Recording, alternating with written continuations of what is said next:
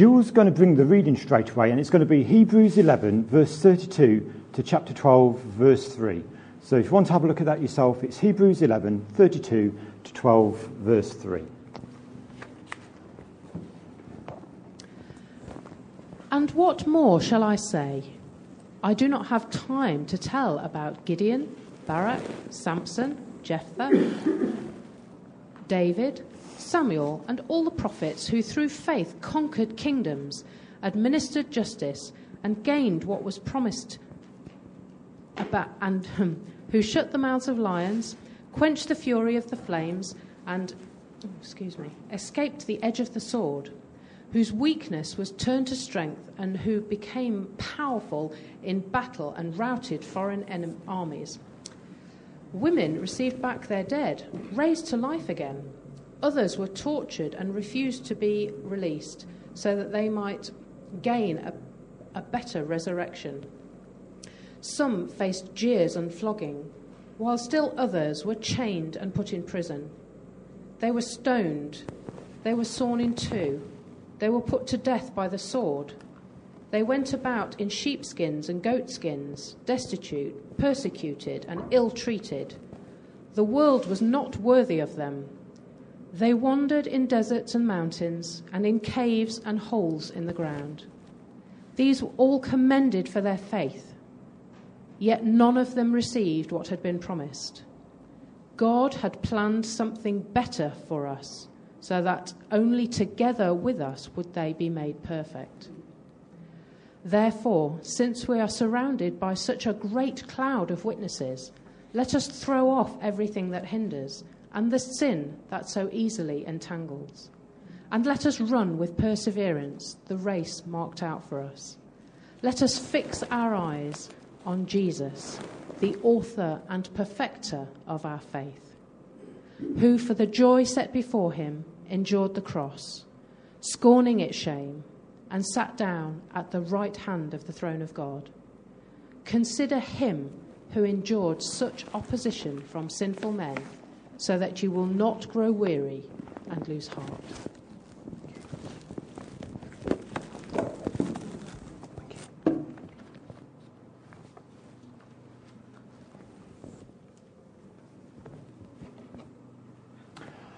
Just so you know, I didn't get a chance to look at this PowerPoint on the screen before today, so some of it doesn't look right. It's not formatted right. So if you think that doesn't look very good, then just think, I'll be kind to John because he's all right usually. All right, some of it's not formatted right. Now, what we are going to look at today are not the big names of Christianity. But I wonder, can you help me by giving me, it might seem strange that we're not going to talk about it, but I want you to list them, but can you list some big names of Christianity? Go for it. Paul. Thank you. David. David? Yeah, definitely. Thank you, Jill. Can anyone on the other side of the room say anything to me? Solomon, love it. Peter. Say it again. Peter. Peter, sorry. Elijah, yeah. Abraham. Deborah. Deborah. Luke. Moses, yes, that's good. Yeah. John. Joseph. Mary. Abraham. Ding, ding, ding, ding, ding, ding, ding. It's great. There's so many, aren't there? Here's a few that I've listed, because some of these are what you've thought of as well. But there's dozens of big names in Christianity. Remember, it's not formatted right. We know what it really says. It says God. Right. There is no bigger name in Christianity. I think, maybe all of you think something differently, because did anyone say God? No. So maybe I've said the obvious, but but there's no bigger name, is there? No. Great. Okay, let's have a look at some more. Some of these are what you've said. Okay, it should say Abraham on one line. Thank you, Microsoft. Moses. David. Yeah, we heard that. I think we've heard all these names. And then, don't think anyone said this name. Yeah, Isaiah, okay. So Abraham, brilliant. Moses, David, Isaiah. Big names in Christianity. what about these fellas? That should be on one line.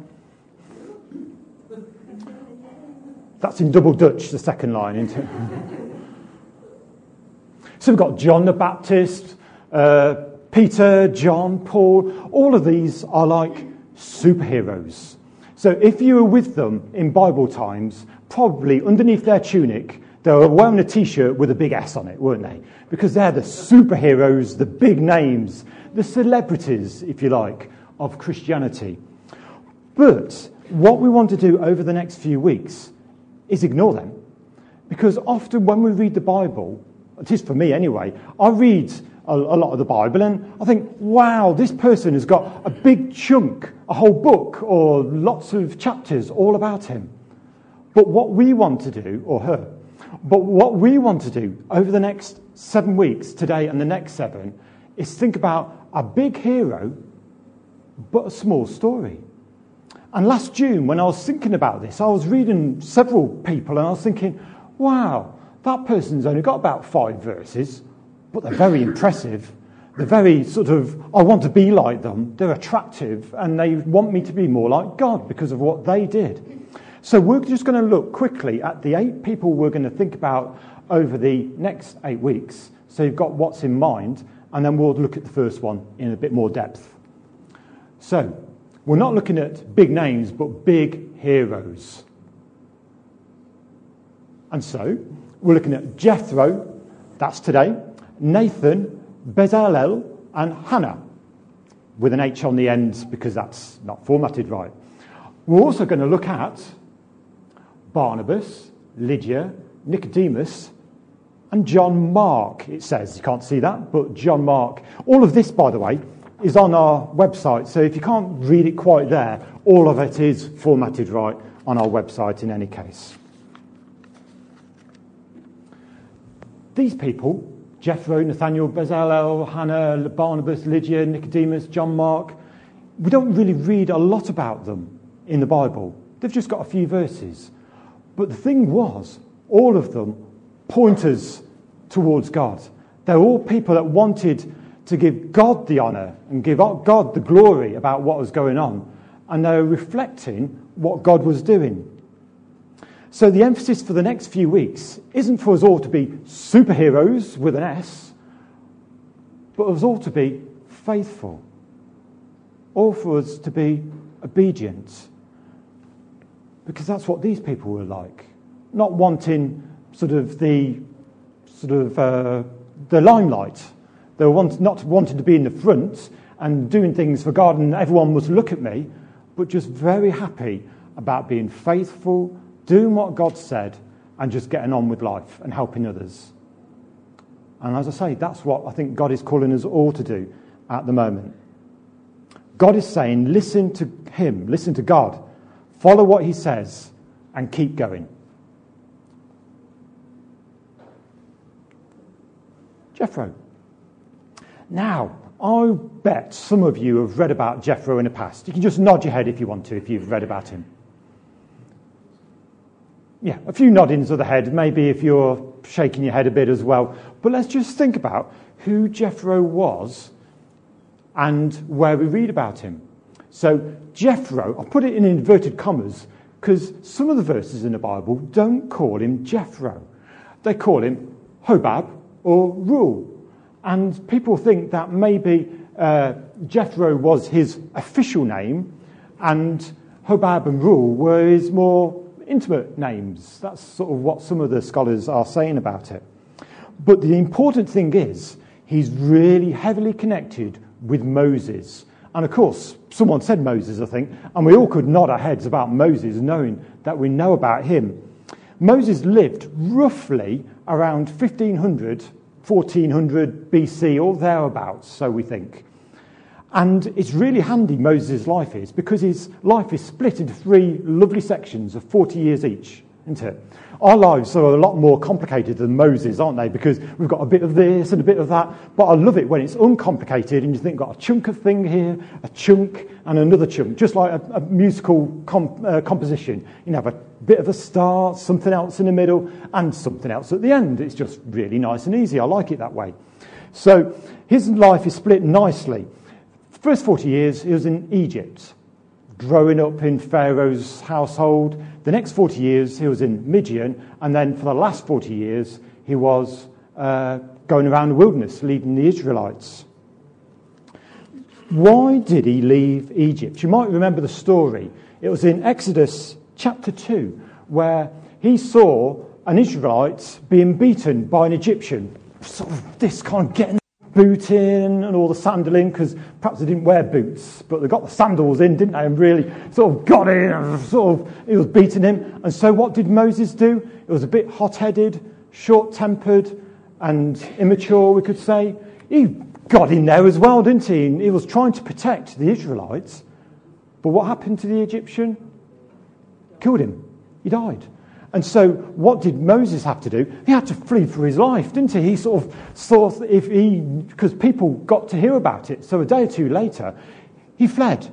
And he went to Midian, as we said. Now, who was he going to meet in Midian? Give me a guess. Jethro, you've been listening. Thank you very much. Because Jethro was a shepherd or a prince or a priest, people say, in Midian. And most people think that it was a tribe of a group of tribes that are on the eastern side of the Red Sea. And Moses fled there. And it's very interesting because in Exodus chapter 2, verse 16, we can read about the encounter a little bit. And it says in verse 16, chapter 2, now. When the Bible says now, I think that's got God's hand all over it. Because I don't think there's so much of a coincidence in life. God has got things sorted out. So we could say, it just so happened. Or now, blah, blah, blah. But to me, the now, because it says, now a priest of Midian had 7 daughters. God had it all sorted out. Even though Moses was fleeing for his life because he'd done something bad, God had sorted it out. It wasn't a coincidence that there was a person there with 7 daughters and sheep, and he needed a shepherd to look after them. It was all sorted out. God had it planned. Jethro was soon going to sort of discover more about Moses. But the interesting thing is, well, there's loads of interesting things about Jethro. I love him. He's great. The interesting thing was, Moses was running from sort of the Pharaoh and Egyptians in general. And so perhaps Jethro would have found this out. If you were hiding or looking after someone who was being chased by the authorities, what would you generally do? Would you sort of say, nah, barge pole, not touch? That's the sort of thing. I'm not going to touch you with a barge pole, mate, is what I'd sort of say to some people. But if God's leading you and you give help and security and a job and somewhere to live to someone who's a stranger, someone who's from a different country, so an alien, and someone who's running away from the Pharaoh, who's this big bloke with lots of authority, you'd probably, I'm not going to sort of help you. Keep on going because I'm living a sort of a nice sheltered life. I've got my family, I've got my flocks. I don't want Pharaoh coming after me. And yet, God said to Jethro, look after him. Make him my shepherd. Make him a shepherd of your sheep. Give him work. Give him somewhere to live. I've got a great father-in-law. And the thing is, he doesn't sit me down and say, John, I'm going to give you some advice. He doesn't sort of every week, sort of, you've come over for your lunch, now the others can just go out. I want you to come and listen to me because I'm going to tell you what to do. In fact, I can only remember one time that Andy, Jill's dad, gave me some advice, so explicitly. And I'm not going to tell you what that was either. But I've got the relationship with Andy where he doesn't sit me down and say, do this, do that, do the other. But how does Andy, my father-in-law, Jill's dad, give me advice? By setting a good example. And I'm sure that's what happened for Jethro and Moses. He didn't sit him down every Saturday, just round the log fire. He said, by his life, do this, do that, because that's the way to live.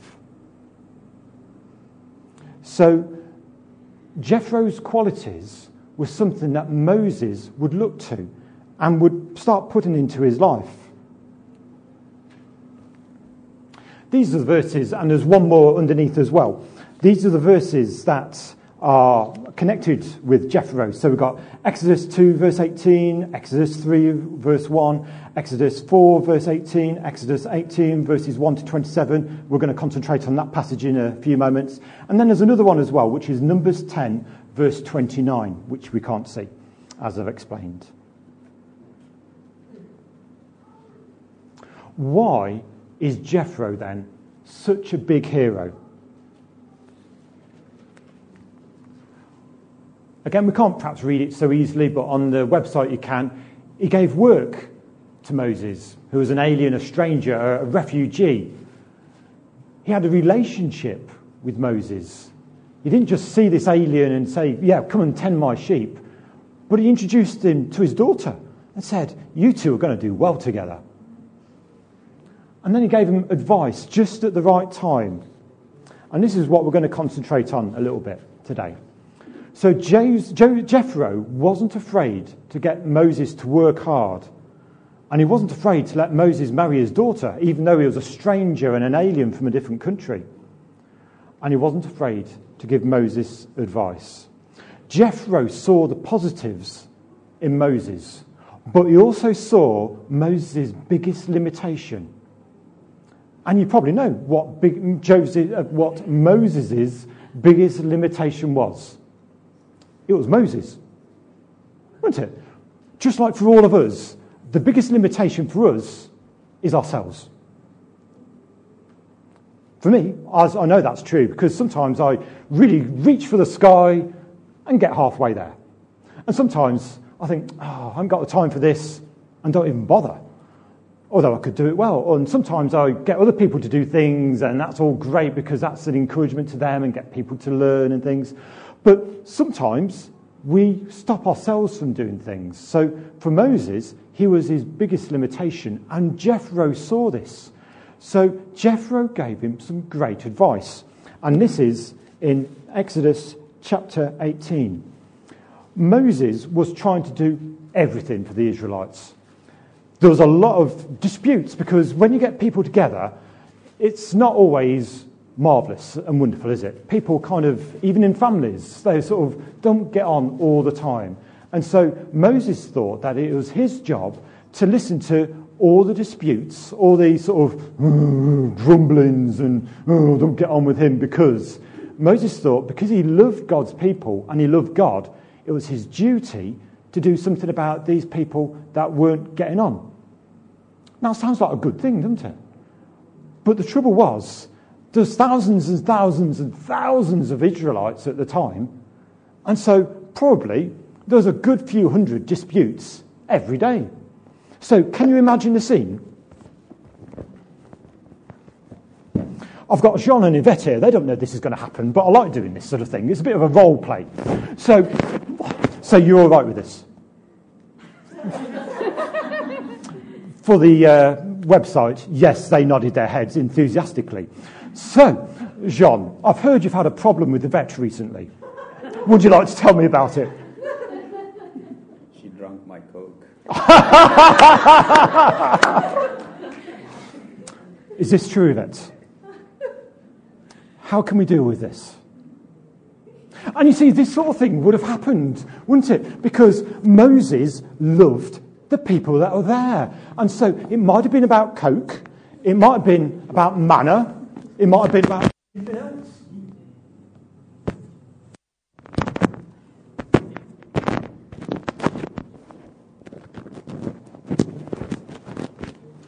But the thing was, he was one man who couldn't do it all. He wanted to, because he knew he had God's gifts to do lots of things and to encourage people and to see them really on fire for God and to not have bad things happening between people. But he couldn't do it on his own. So Jethro came along, and just at the right time, he gave him some advice. He didn't say, get people to summarise what the problems are, and then you can just say to them, this is my idea, go for it. He didn't say, don't listen to people, just ignore them. He didn't say that. Can you remember what he said? Delegation. So instead of listening to people yourself, even though, wouldn't it be interesting to listen a bit more about Jean's problem with Yvette? Wouldn't it? Which isn't a problem. I know it was just made up. It was all okay. But wouldn't it be interesting and helpful if you had the ear of people and they knew you and loved you back, that you could help a lot of people? But the trouble is, because we're only one people, like we could ask Paul at length, and we're not going to, we could give us some anecdotes about life over the last 10 years working in the church, but we're not going to do that.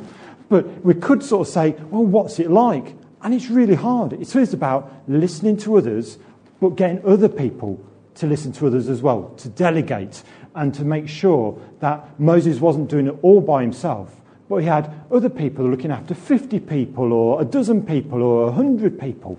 It was all delegated, and that was good because then Moses had the hard decisions to make, and people that were learning and growing could do the easier ones. So it was a win-win situation. Moses changed a lot while he was with Jethro. Remember, he was there 40 years. I wonder how many conversations he might have had. But I wonder how many more times that Moses saw Jethro acting in the family and doing something really special. So he was hot-headed, lost his cool in Exodus 2. But in Numbers 12, verses 1 to 3, we read this. This is a very different Moses. Miriam and Aaron began to talk against Moses because of his Cushite wife, for he had married a Cushite. Has the Lord spoken only through Moses, they asked. Hasn't he also spoken through us? And the Lord heard this. Verse 3, it's in brackets, but it's ever so interesting. Now Moses was a very humble man, more humble than anyone else on the face of the earth. I bet he got that from Jethro. I bet he saw how patient Jethro was with his 7 daughters and his 6 sons-in-laws, and 7 including himself, and all the sheep and all the relationships he had with other people. And he thought, that's a good thing. God, I need your help to be like Jethro, because he's a shining light. He's shown me what a child of God should be like. And so I think Jethro had a big influence on him like that. Probably Moses didn't have the right qualities to lead Israel when he was hot-headed, when he was a young man. But God saw promise and purpose in him. He knew that years later he'd be just the right man to lead. I wonder what he felt like looking after sheep. Remember, he'd grown up in Pharaoh's house. He didn't look after sheep there. I wonder what he felt like at first. So, that's a little bit about Jethro's life, how he gave advice, and not just by words, but by action. But how can we apply that to ourselves, I wonder? Now, the thing is, I've got something special down here. Would you like to look at it? This is an authentic and highly prized Pirates telescope. But it's not just a normal telescope, because if you say something in an enthusiastic way, hint, hint, I'll be able to see into the future. Okay, can you guess what I want you to say? This is what I want you to say. Ha ha, my heart is. Can you say that? And then I'll be able to look through here and see something really good. Shall we try it after 3? 1, 2, 3.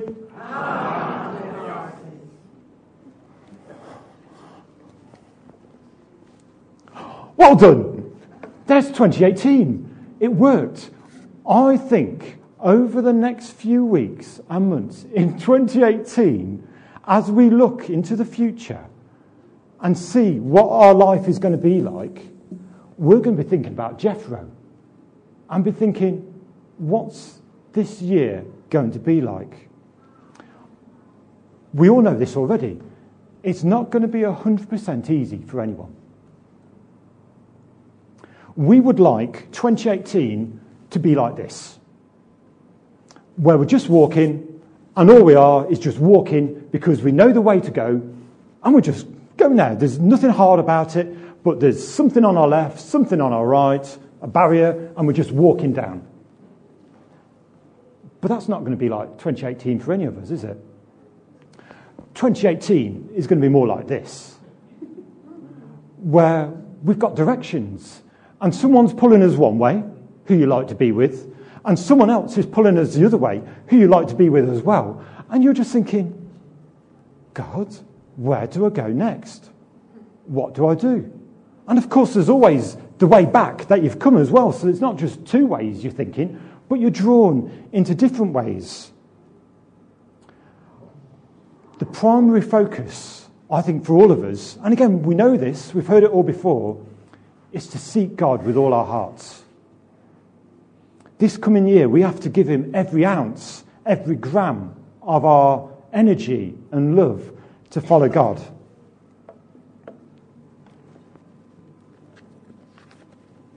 You'll remember some verses from Mark, I'm sure. This is Mark 12, verses 28 to 31. One of the teachers of the law came and heard them debating. Noticing that Jesus had given them a good answer, he asked him, "Of all the commandments, which is the most important?" "The most important one," answered Jesus, "is this.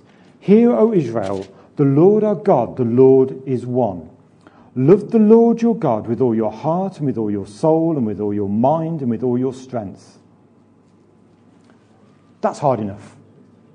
But then Jesus says the second one is this. Love your neighbour as yourself. There is no commandment greater than these two. When I've been reading the Bible over the last sort of few weeks, one verse has really stuck out to me. Two verses rather. And that's Ephesians 1, verses 18 and 19. And it's almost becoming like the verses for the year for me. "I pray that the eyes of your heart may be enlightened, in order that you may know the hope to which he has called you, the riches of his glorious inheritance in his holy people, and his incomparably great power for us who believe. That power is the same as the mighty strength that he exerted when he raised Christ from the dead and seated them at the right hand in the heavenly realms." Now, I'm hoping that this is formatted correctly. Most of it has. So I'm just going to read the same again, but this time this is from the Amplified Bible. "And I pray that the eyes of your heart, to the very centre and core of your being, may be enlightened, flooded with light by the Holy Spirit, so that you will know and cherish the hope, the divine guarantee, the confident expectation to which he has called you, the riches of his glorious inheritance in the saints, God's people, and so that you will begin to know what the immeasurable and unlimited and surpassing greatness of his active spiritual power is in us who believe." And that's from the Amplified Bible. We're a family here, aren't we? We're a church. We're a church. But I wonder, if we take the second C out, take Christ out of the church, and we put in our own thoughts, our own themes, our own tactics, our own theology, so we take the C away, and we put a T for all those themes and thoughts and theology, if we make things up ourselves, what we're left with is hurt.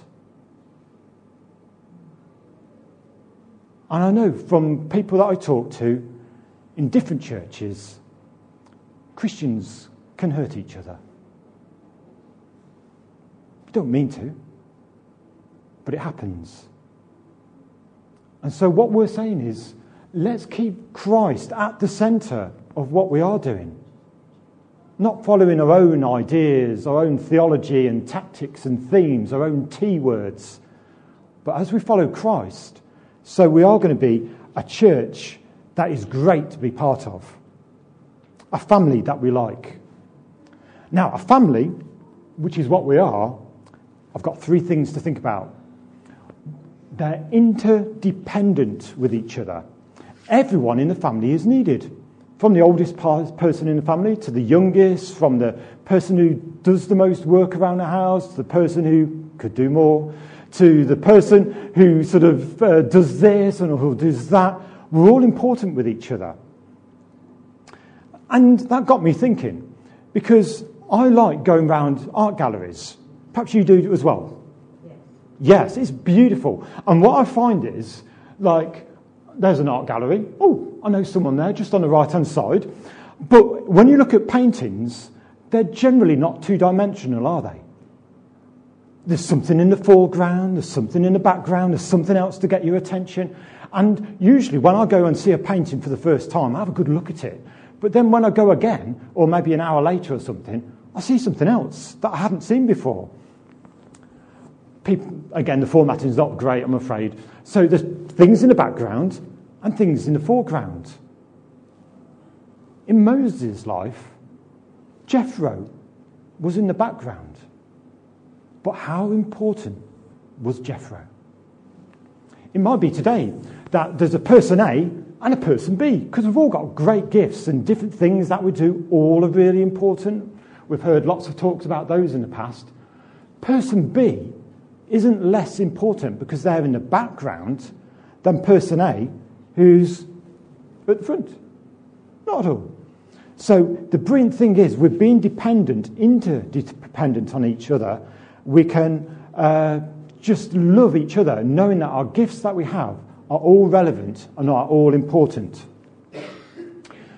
Psalm 133, verse 1, New International Version. How good and pleasant it is when God's people live together in unity.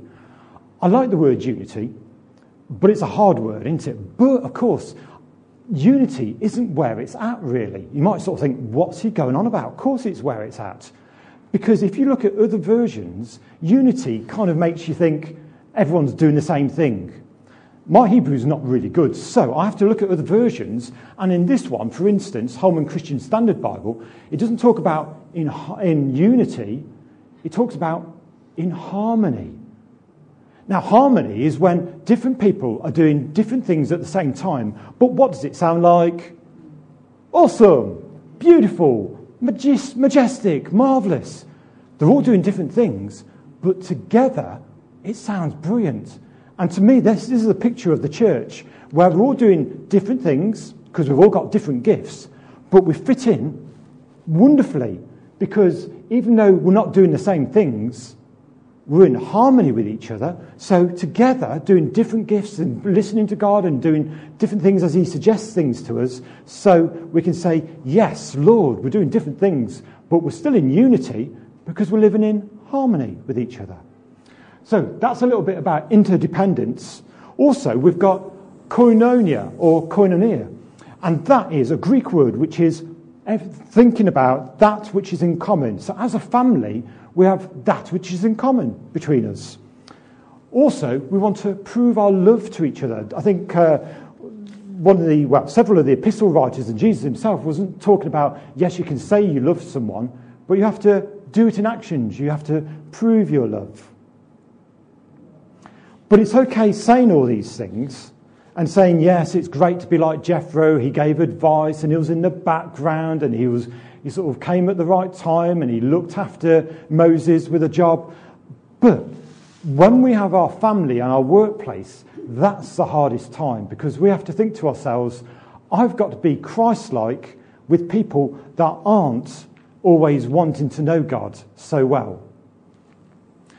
We can be a big hero. God calls us to be big heroes ourselves, to be like Jethro. And so what we want to do is think, again, just about these words that we read. And I pray that the eyes of your heart, the very centre and core of your being, may be enlightened, flooded with light by the Holy Spirit, so that you will know and cherish the hope, the divine guarantee, the confident expectation to which he has called you, the riches of his glorious inheritance in the saints, God's people, and so that you will begin to know what the immeasurable and unlimited and surpassing greatness of his active spiritual power is in us who believe. We need to be like Jethro and all these other people that we're going to meet over the coming few weeks, because God is calling us to be faithful to others and to be loving and to give advice at the right time. God is not calling us necessarily to stand at the front and do things, but to be faithful, to be humble, to be servant-hearted, to love God more than anyone, and to love our neighbours as ourselves. So as we reflect on those things over the next few minutes, we're going to ask God, Lord, help me to have that servant heart. Help me to know that as you were servant of all, as you came to the cross, came to earth and died for us, help me to be the same. So we're going to worship God in a few moments, but let's just pray and just conclude this part of the service just now. Lord, thank you that you are our best example of a servant heart, of humility. That, Lord, you came from heaven and you came and washed your disciples' feet. You came and died for us. Lord, as over the next few weeks we'll learn about different heroes, help us, Lord, to remember that you are the ultimate hero, but to think about all these other people we meet, all the characteristics in their life, so that we can say, yes, help me to be like that person. Help me, Lord, in this case, to have that humility, to say things at the right time, to go at the right time, and to love always, Lord. Amen.